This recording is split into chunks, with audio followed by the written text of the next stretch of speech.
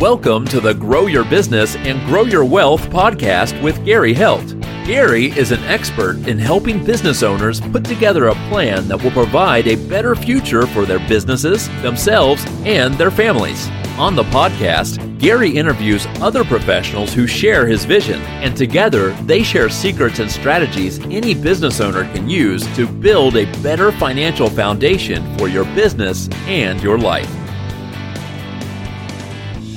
All right, welcome to today's podcast. I'm here with Jamie Hargrove, who is a founding member of the Hargrove firm, has started up another internet-based company, Net Law Group, and is also doing a lot with elder law, has over 37 years of experience in estate planning and tax work. Jamie, welcome. Thank you, Gary. Appreciate you having me on today. So what made you pursue the career of being an attorney? Well, actually, I didn't want to be an attorney, and I went to law school, but again, never wanting to be an attorney. I wanted to be a business guy like you, actually. And then I before that, I'd gotten my accounting degree, but never wanting to be a CPA. But after I got out of law school, somebody, while I was still in law school, said, "Hey, you got an accounting degree. You ought to go into public accounting and get your CPA." Well, I sure didn't want to be a CPA, but, it was a couple years, passed a few tests, so why not? So I did that, got my CPA. So now I'm a lawyer CPA, and I don't want to practice law, and I don't want to be a tax lawyer, certainly. And I had this lawyer in Lexington, Kentucky. I had about a 20-person firm. This was 1985. And he said to me, he took me out to lunch. He was actually quite famous in Kentucky. He was an NFL football referee part-time. So he's a prominent lawyer and a guy by the name of Tommy Bell. Mr. Bell takes me out for lunch and looks over his glasses and says, "Mr. Hargrove, we've decided that we need a tax attorney for our law firm. And we've talked to several, and we've concluded we can't afford a good one. We want to talk to you." So my wife knew I didn't want to be a tax lawyer or a CPA, practicing CPA, and I went home and I was making $21,000 in an international public accounting firm, now Grant Thornton, and so I said to my wife after talking to them a couple of weeks, "Honey, I got bad news and I got good news." And she says, "All right, what's the bad news?" She says, "Well, the bad news is I think I want to be a cheap tax lawyer." And she says, "Oh, no. Well, what's the good news?" And the good news is they're going to double our salary. So I must say what I figured out pretty quickly was being a CPA and a lawyer, between you and me and your listeners, it really is nothing magic about that. But to the public, it sounds somewhat impressive. Again, it really just means I stuck it out in public accounting a couple of years. I took a test. No big deal. But it from a marketing standpoint, and that's what I really have a passion about, is I love marketing. I realized that, boy, there's something with this, and these firms that I've been with all these years have marketed me. And so I thought, what a great deal. So, and then I realized that, boy, there's a lot of, like with your practice, Gary, there's just a lot of people that need some specialty in their life that I could bring to the table. And so, and in estate planning, you deal with a lot of people, as you do in your practice, that have every day it's new, right? It's different needs. Sometimes it's financial, sometimes it's tax, sometimes it's just family circumstances that they're dealing with that and a lot of times that's what it is. They kind of get ugly. And it's kind of fulfilling, very fulfilling, just to be able to kind of take all the broken pieces sometimes and put them together. And so it's a lot of fun. It's a fun just helping people. Yeah. So, I mean, you're wearing a lot of different hats right now, with the different companies that you have founded and got going and everything else, and are having great success at it. But what is it that makes Jamie get up in the morning and, ready to really attack the day and want to do this? Well, I am an entrepreneur at heart. So I like entrepreneurs and like probably a lot of your listeners that are entrepreneurs, they like to build things, right? And they like to see things grow. And they like to, they like quality. So, and so one of the things that I find each day is we don't have a perfect practice in any of the things that I've got my hands in. But I hope it's a little better this week than it was last week. And I hope it's a little bigger this week than it was last week. So I like building and growing, and that's really that gets me up. It gets me up and going. Good. In going through, I mean, there's a lot of myths out there, a lot of things that people don't know, or they think they know, but they don't know. What is one of the biggest questions in your years of practicing and things that the clients aren't asking, but they really should be asking? Yeah, I think, probably the biggest thing is just the procrastination is the biggest challenge that we have in my business. And part of that is they almost don't know what to ask, to your point. They're, and because of that, they just kind of put it off. And so, and part of the putting it off is a belief by a lot of people, and sometimes that's fueled by the advisors themselves that's giving them some bad advice, is that, for you to be able to really do good planning, you kind of have to give up something, give up control. If you're going to save tax, you got to give up control. If you want to protect your assets, you got to give up control. And that really isn't correct. It's if you do it right, and with the right team, and it does take a team because, even as I am very specialized in the estate planning space, I'm not specialized in insurance products, which are key to a good estate plan. And I'm not a financial planner. I'm an estate planner. That's different from a financial planner. So partnering with people like you, Gary, builds out the team, and with the team, then you can really assess what those clients need. And to your point, they really don't know what questions to ask. And sometimes we don't know until we really get dug in and start getting some good data, and then start us asking them questions that ultimately give them answers to their own questions. Sure. So I know one thing that I hear a lot, and you can clear this up for us also, is, hey, I have power of attorney for my mom's stuff right now. So when she passes away, I'll be able to take care of everything. Does that power of attorney carry through after death? It's a good question, Gary. And as you know, a lot of people think the answer to that is yes, or they just assume it is because, we'll get clients in and say, hey, Dad died, but here's his power of attorney, and I'm still paying his bills. Well, the only reason that works is because nobody knows, or the people that's accepting that power of attorney or those signatures, they don't know Dad's gone, because the power of attorney in all 50 states is void immediately upon the person dying. So then as you know, Gary, what takes over at that point is either a will, if there is a will, the executor that would be appointed, or if there is no will, you got to go to court and have an administrator, personal representative, depending on what state you're in, will be appointed. And so you actually have a gap between the death and that official appointment. So even though you might be named in a will as the executor or executrix or personal representative of that person, until you actually take that to court and let the court validate it and actually officially appoint you, you still do not have any authority to handle things. Now, most states do give you the authority, if you have that document, to at least make sure that you have protected and secured the assets.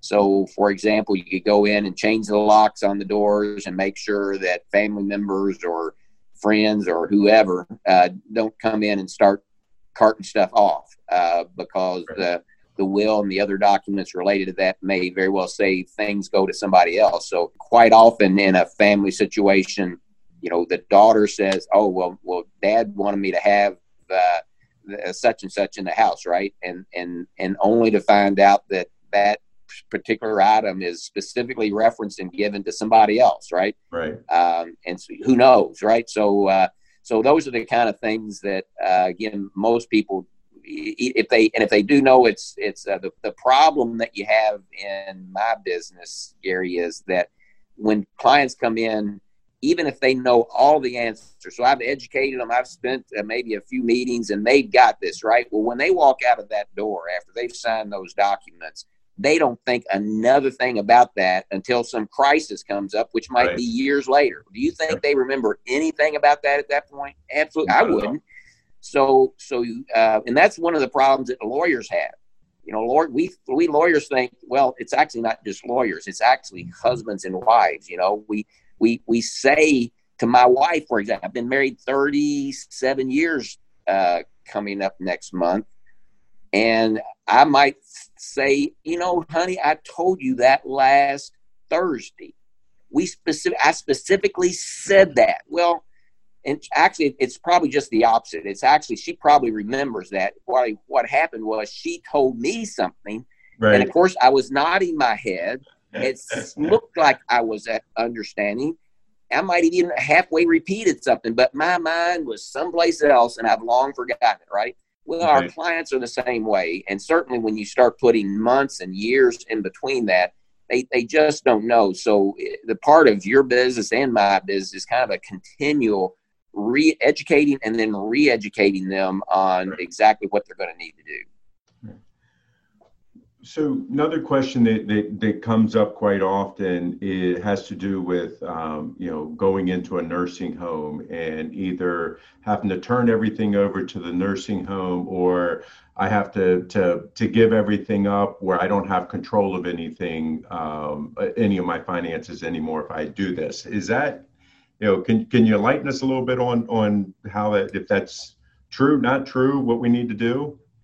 Yeah, and Gary, that's a very good question, because it is a prevalent question, and it seems like it's coming up almost every day in my practice as I talk to financial advisors and investment people and insurance people. It's coming up every day in their practice, and of course, part of that is we've got this huge bubble of my generation that almost 10 years ago, they started hitting 65. They said about 10,000 people per day, right?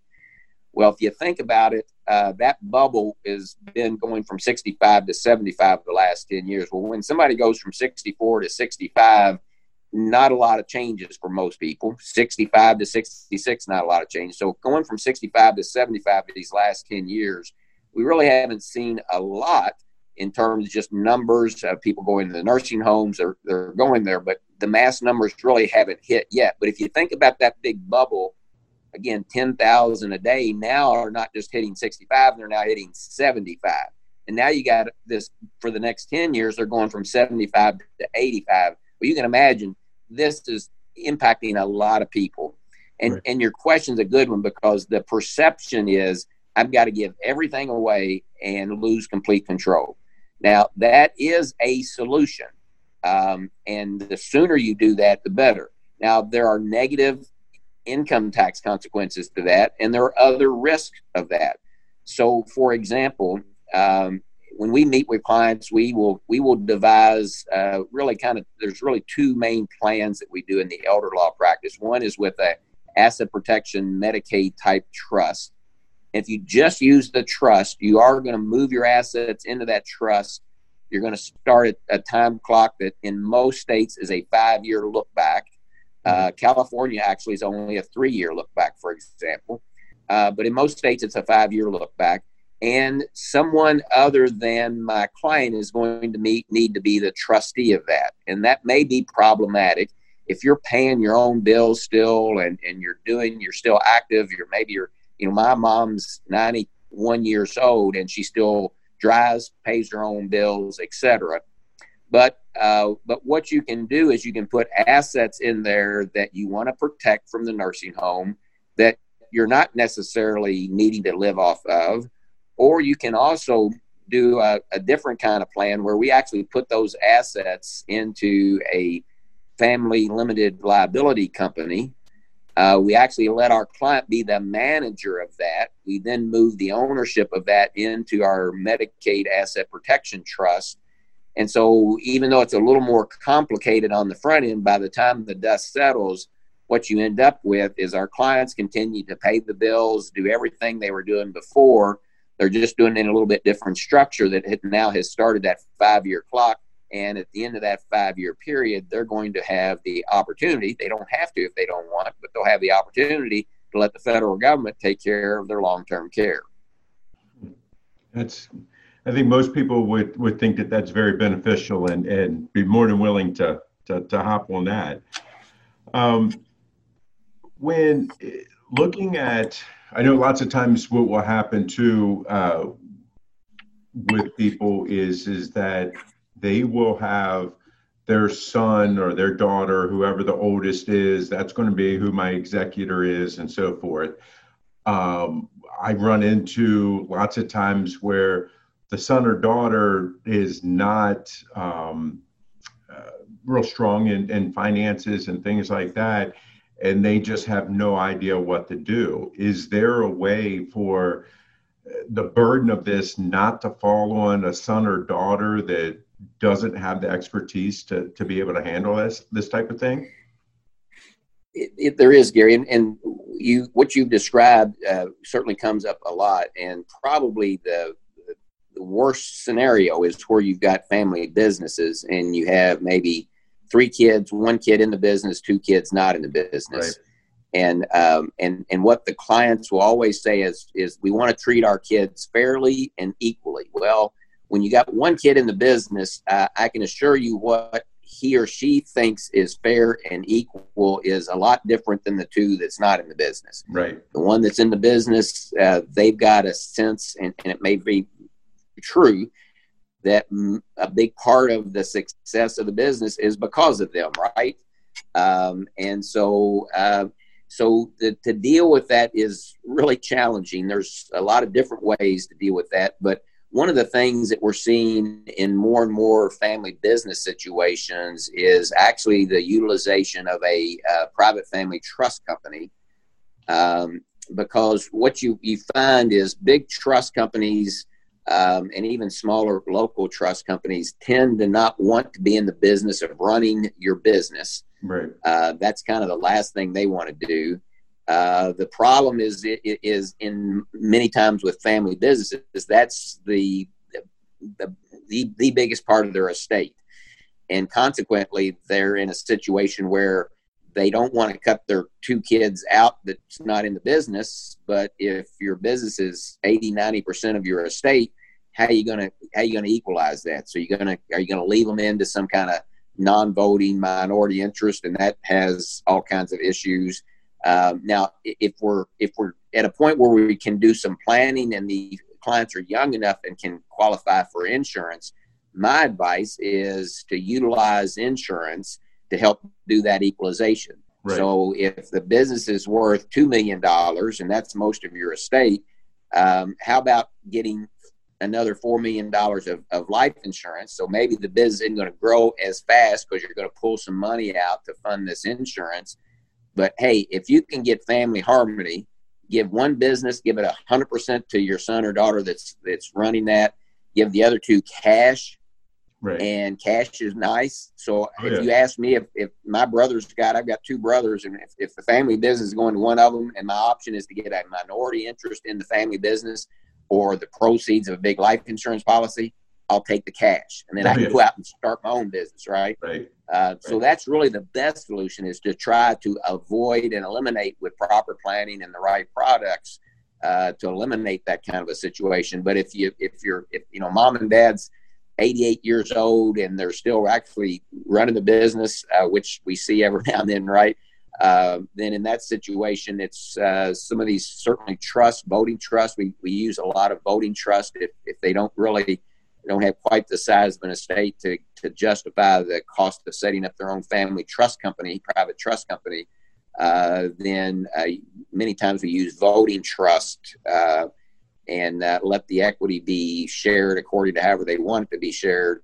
And then the voting trust can provide for that succession plan of ownership. But one of the things with that you have to be careful about in succession plans of businesses is that, okay, if my son, let's say, is running the family business, Well, that's fine. I want him to have voting. And the reason we use a voting trust in that situation is, well, what happens when son dies? Right. Well, where do we want that vote to go? Do we want it to go to his wife? Probably not. Do we want it to go to his minor kids? No.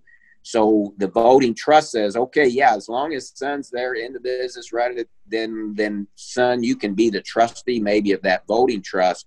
But at your death or disability, we're going to change that up. And that voting trust allows us to do that. So lots of times when we hear people talk about, the private family trust and things like that, I mean, are these only for the ultra wealthy? I mean, where does this kind of fall into play for how big my business needs to be or anything else, to think about putting into that? Yeah, a good question, Gary. And historically, a private family trust company was certainly something that only the very wealthy people with $50, $100 million estates and larger would even consider. What has happened in the last few years is that states like Florida and a few others have actually created an unlicensed private family trust company. So it is a separate entity. It's a separate trust company, but it is unlicensed, which means that you don't have to go through all of the hoops that you would have to go through having your own trust company. So the cost has come down. It's still not inexpensive, but if you've got a family business that's worth, even if it's worth $5 or $10 million, let's say, what I find is one of the number one priorities for my clients, and many times, unless I pull it out of them, they don't actually come in and say this is my number one priority, but many times their number one priority is family harmony. Right. And the number two is the succession of the business. Well, and so if what the family private trust company can do is it can stand in between family running it versus a big corporate trustee running it. And so I've got something that's in the middle. So if it is a solution that actually delivers family harmony and business succession, and it may be the only solution that's going to deliver those two primary goals, then it's like, I think I need that, right? So, Right. So that's why, again, because the states have now eliminated some of the regulatory issues there, and the SEC has coincided and carved out some areas to allow for this. So it does allow for a more streamlined approach, but it gives a real structure to that business succession plan. Okay. You talked about family harmony. Another thing that I hear quite often is that, mom and dad have nice size estate, may have a business or whatever into it. Son's growing up and he's getting ready to get married. Mom and dad don't necessarily like the future missus. And their concern is, if we leave the money to him, and he gets divorced, she's going to get half of everything we gave him, and we don't want that. Have you dealt with this? How do we get around this issue?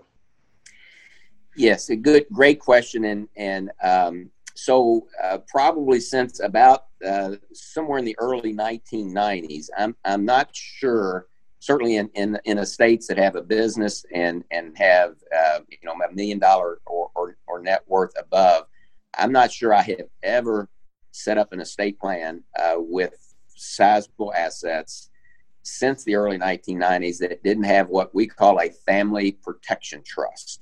Okay. And it's to deal with the issue that you've just addressed, Gary, and it is very prevalent. And again, it's one of these issues that many times my clients don't come in and say on the forefront, when I ask Mr. and Mrs. Smith, why are you here? Right. Then they don't say I'm here to protect my assets from my son-in-law and my daughter-in-law.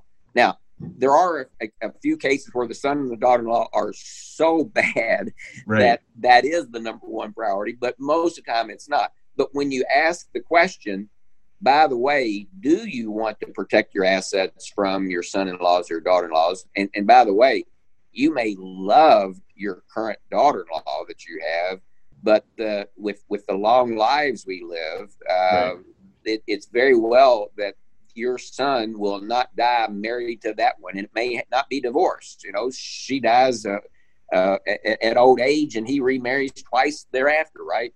So Right. you don't know necessarily even who you're protecting those assets for. But what we do is we create that trust that's attempting to control from the grave. But what we do is we create really another gift. We have two gifts that our clients are giving their children. One gift is the inheritance. The second gift is giving it in a package, a structure that protects that inheritance. Okay. Well, who doesn't want to be protected, particularly if so when somebody comes in and says, my kids are responsible, I just want to give it outright. And a lot of lawyers will just stop there and say, great, then no need for a trust. But then if I ask the next question, well, Mr. and Ms. Jones, if I could leave those assets to your son and leave them in trust for your son, with your son having control and accessibility, and yet protect those assets from not only the current spouse, but future spouses. Oh, and by the way, protect those assets from maybe texting and driving incidents, driving and drinking and driving, estate and gift taxes that may come roaring back because of where our economy is now. Would you be interested in that? Well, when you ask a client that way, I've never had a client say, oh, no, I'm not interested in that. Yeah.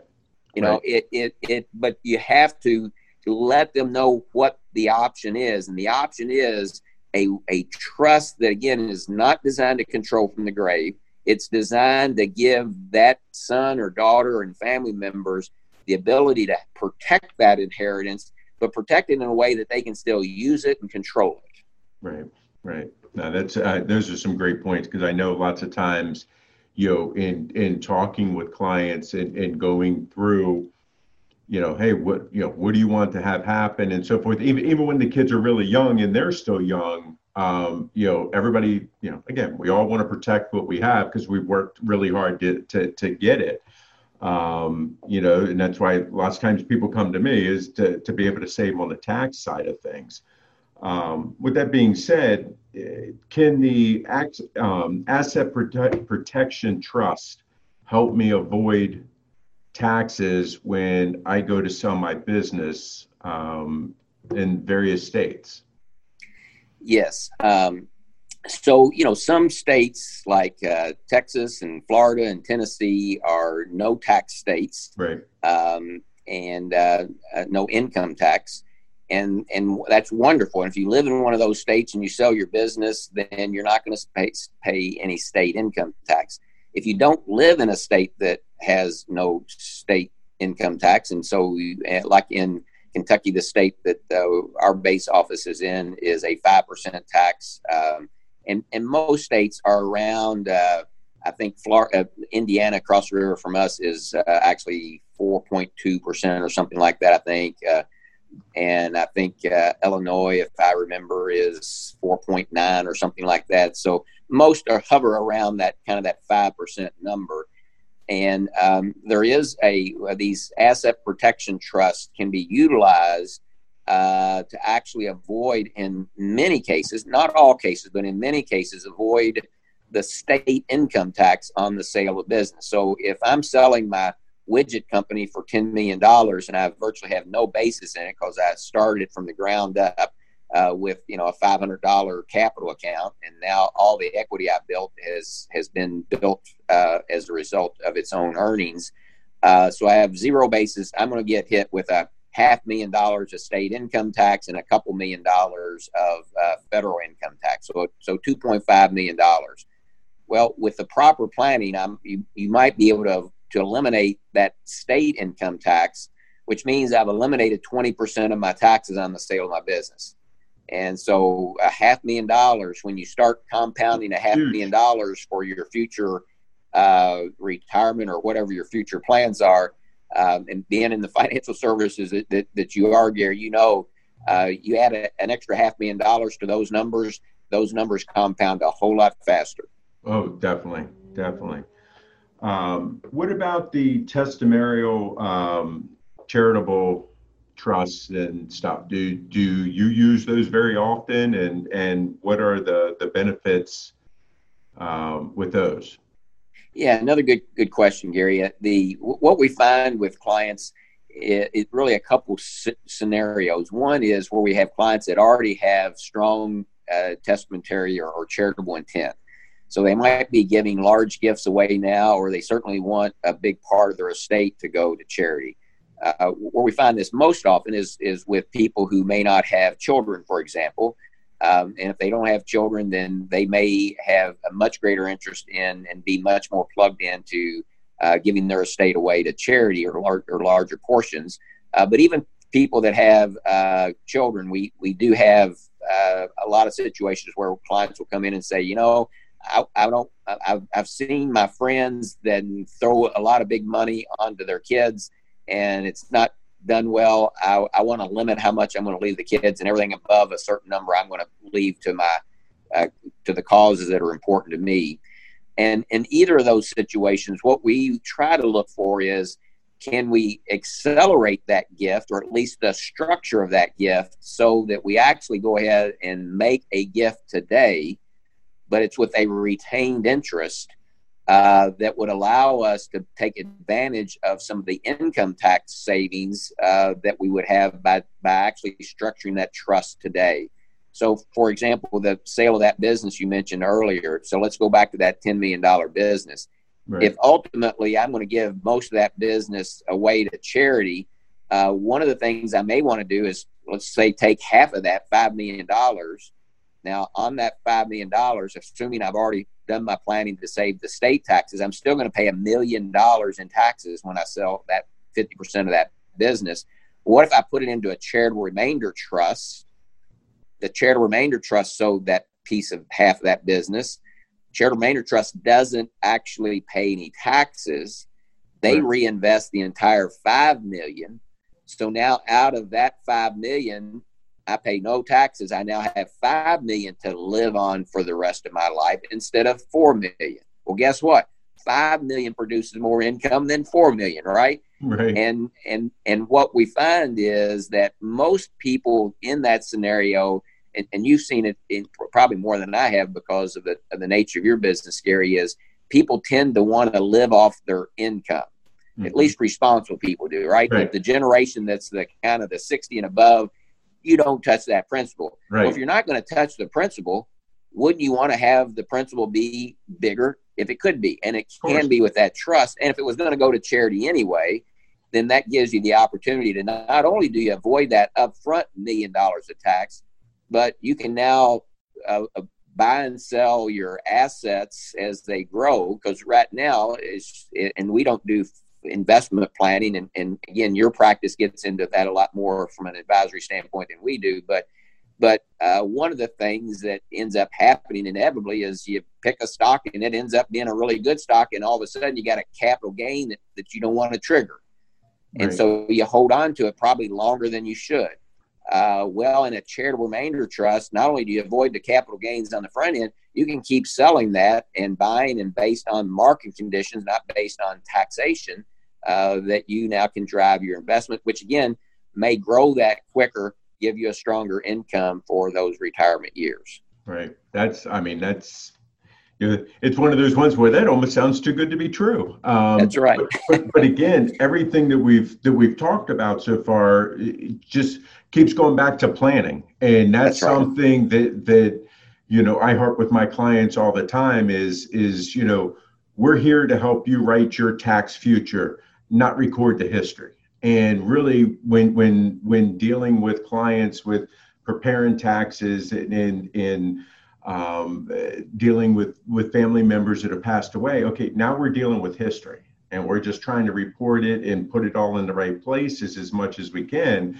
And the planning part is the side that I see that is just so important. In if you spend the money now to do all the planning, it's going to save you so much on the back end. It's crazy, and sometimes it's hard to get through to clients about this. Well, and it is, and that's really what I really love about your practice, Gary, and just the fact that you do income tax returns. One of the problems that I have in my practice is once the clients kind of do an estate plan or have that plan updated, sorry about that. I know I lost Okay. the connection there. Once they kind of either do a plan or update the plan, it may be years before I see them. And so the beauty of your being in front of your clients on an annual basis doing those income tax returns is one, not only you helping them with their income tax returns, but you're there to spot planning issues. Right. And unfortunately, most accountants are not doing that. They're there for the task at hand, and the task at hand is to do the taxes, right? And Right. so there's very few platforms like yours where you kind of got the goal really is the planning function, and what you're doing in terms of your income tax work and the other things you're doing are really just a means toward the bigger end of that planning, which, as we both talked about, is so critical. Right. Right. What, with all the challenges that we've had with COVID-19 and just kind of the way that things are moving, typically when people are doing estate planning and dealing with attorneys and everything else, we got to be in the office to sign everything. So somebody's there to witness, to notarize and everything else. How is this changing, with what's going on? How is it from a legal standpoint? How is all this changing? And I know for us from a tax standpoint, IRS is starting to accept, more and more the e-signatures and stuff like that. How is that now working with you and estate planning?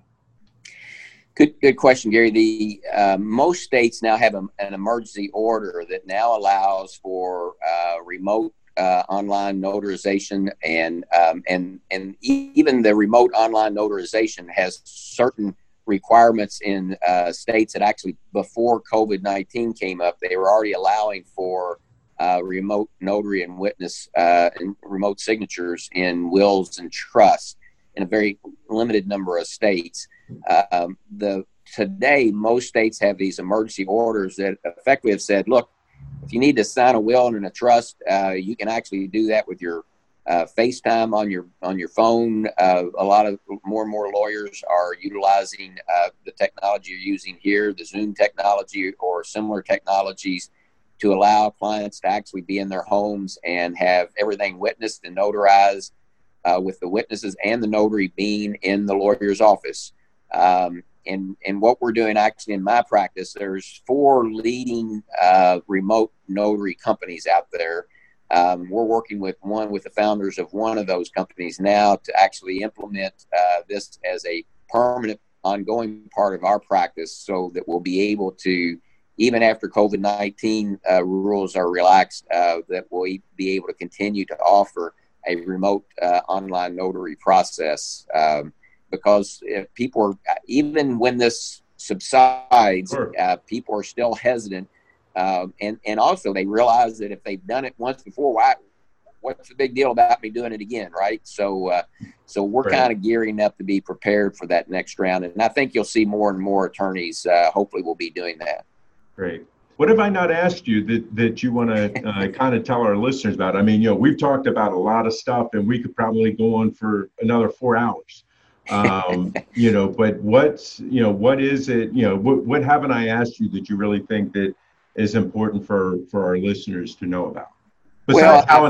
Besides how to get in touch with you so they can, get some of the elder law and estate planning done. Right. So, well, you've asked some great questions, and I appreciate the opportunity to be with you, Gary. I think the big thing, and we both emphasized it a lot, is get the process started and make the call. I work out I started with a program some years ago called P90X, mm-hmm. and the guy that kind of is your online host of that is what he always tells me is just push the play button, right? Right. And the play button here is call Gary, right? And just get the process started, because whether it's healthcare documents you needed, what we find is there are most people, they think, I've got a power of attorney. Well, most powers of attorney, some do, but most powers of attorney don't cover healthcare decisions. Right. Which means you're going to a hospital, who's going to make your healthcare decisions? I mean, one of the things that the law gives us is the law gives us control over our own healthcare.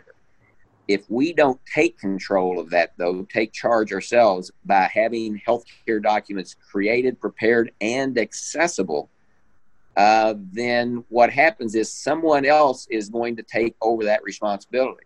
It may be some family member that you really don't want making your decisions. It may be the hospitals or the doctors that are making those decisions. So that's one key component that virtually impacts all of us.